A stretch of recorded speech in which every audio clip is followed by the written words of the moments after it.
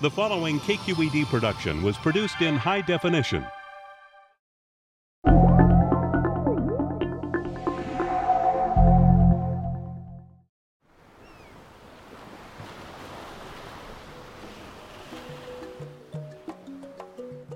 She spent more than 7,000 hours of her life underwater, working to study and save our planet's oceans. And in 1998, she was named Time magazine's first ever Hero for the Planet. So if the name Sylvia Earle isn't familiar to you, it should be. The Oakland resident is a National Geographic Explorer in Residence and was the former chief scientist for NOAA, the National Oceanic and Atmospheric Administration. A world expert in aquatic plants and marine ecology, Sylvia Earle has led hundreds of ocean expeditions and published more than 150 papers and articles, along with several prominent books on marine science and technology. Since the 1950s, she's been a pioneer of undersea research and exploration, fearlessly pushing the boundaries of what humans can do in the deep blue.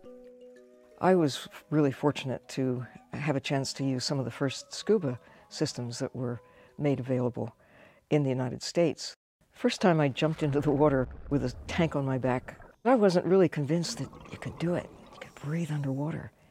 But when I put my face down and I actually could do it, it was such a gift. It was such a lift. It's still a joy every time I jump in. Since that first magical dive at age 16, Earle has taken the plunge again and again. But as liberating as scuba was for her, eventually the limitations of the gear left her yearning for more. Early in her career, she decided if she was ever going to comprehensively study marine organisms in their environments, she'd need to stay underwater for longer than scuba technology would allow. Finally, she got her chance. In 1970, not long after earning a PhD from Duke University, she lived in an underwater laboratory off the U.S. Virgin Islands for 2 weeks as leader of the first team of women aquanauts. It was part of an experiment by NASA, the Navy, and the Interior Department called the Tektite 2 project. We had 4-hour dives. That's not possible in a single tank of air. But since we didn't have to go up, all the decompression took place at the end. We could stay down indefinitely. We spent 12 hours a day and night. We could go in and out, sleep, eat, write up our notes, look through microscopes in the warm, dry inside of our underwater house. It was just terrific. Diving with the Tektite project.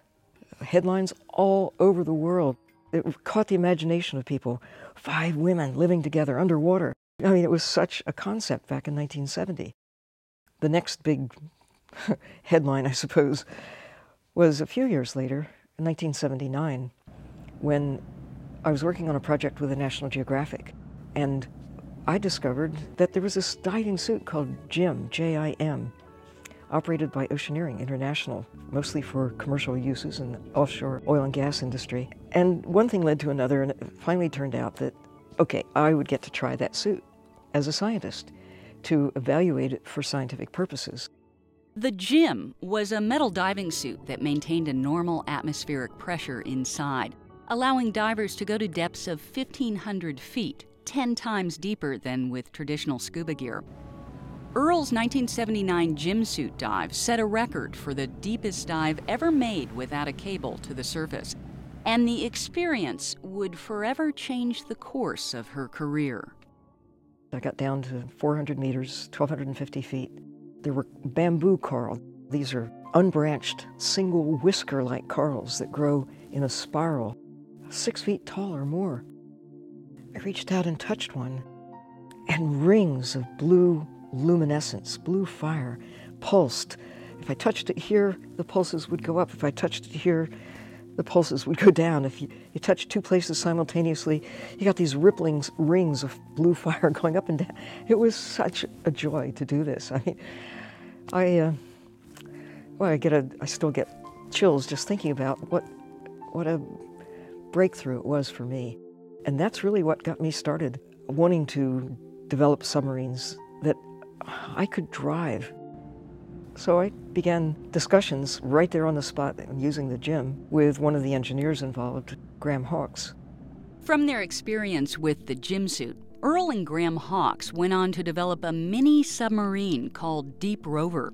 It was everything the gym suit wasn't: nimble, fast, and easy to manipulate.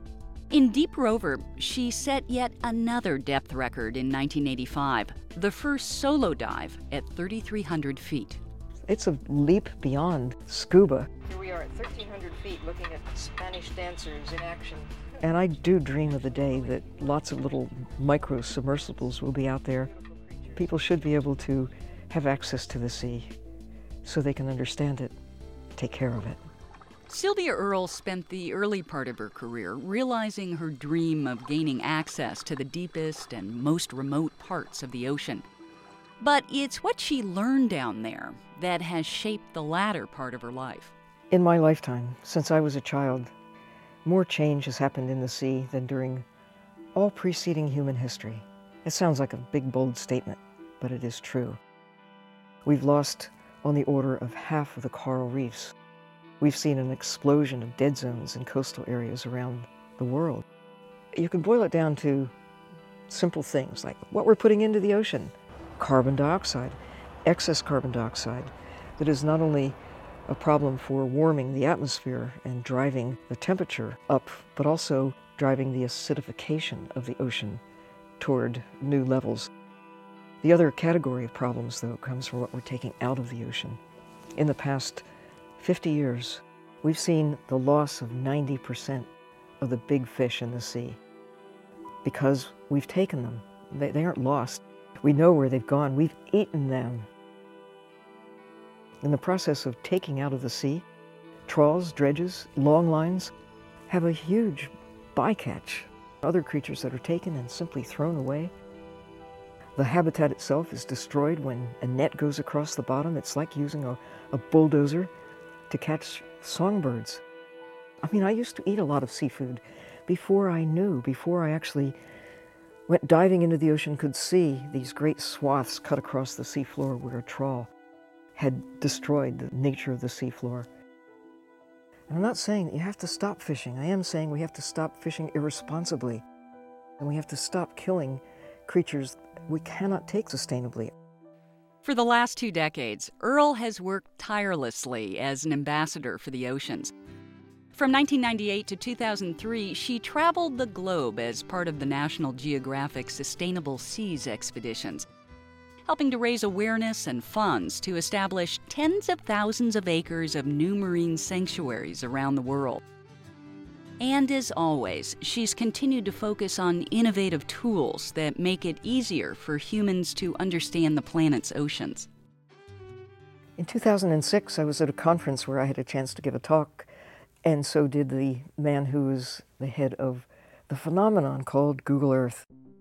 And I had a chance to publicly say with John Hankey, who's in charge of Google Earth, how much I love Google Earth.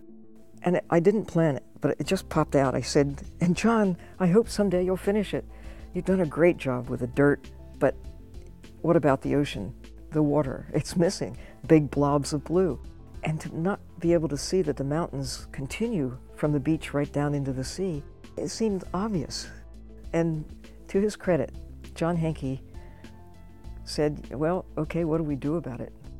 For 3 years, she consulted with Google engineers to figure out how to fill in those big blobs of blue that comprise more than 70% of our planet.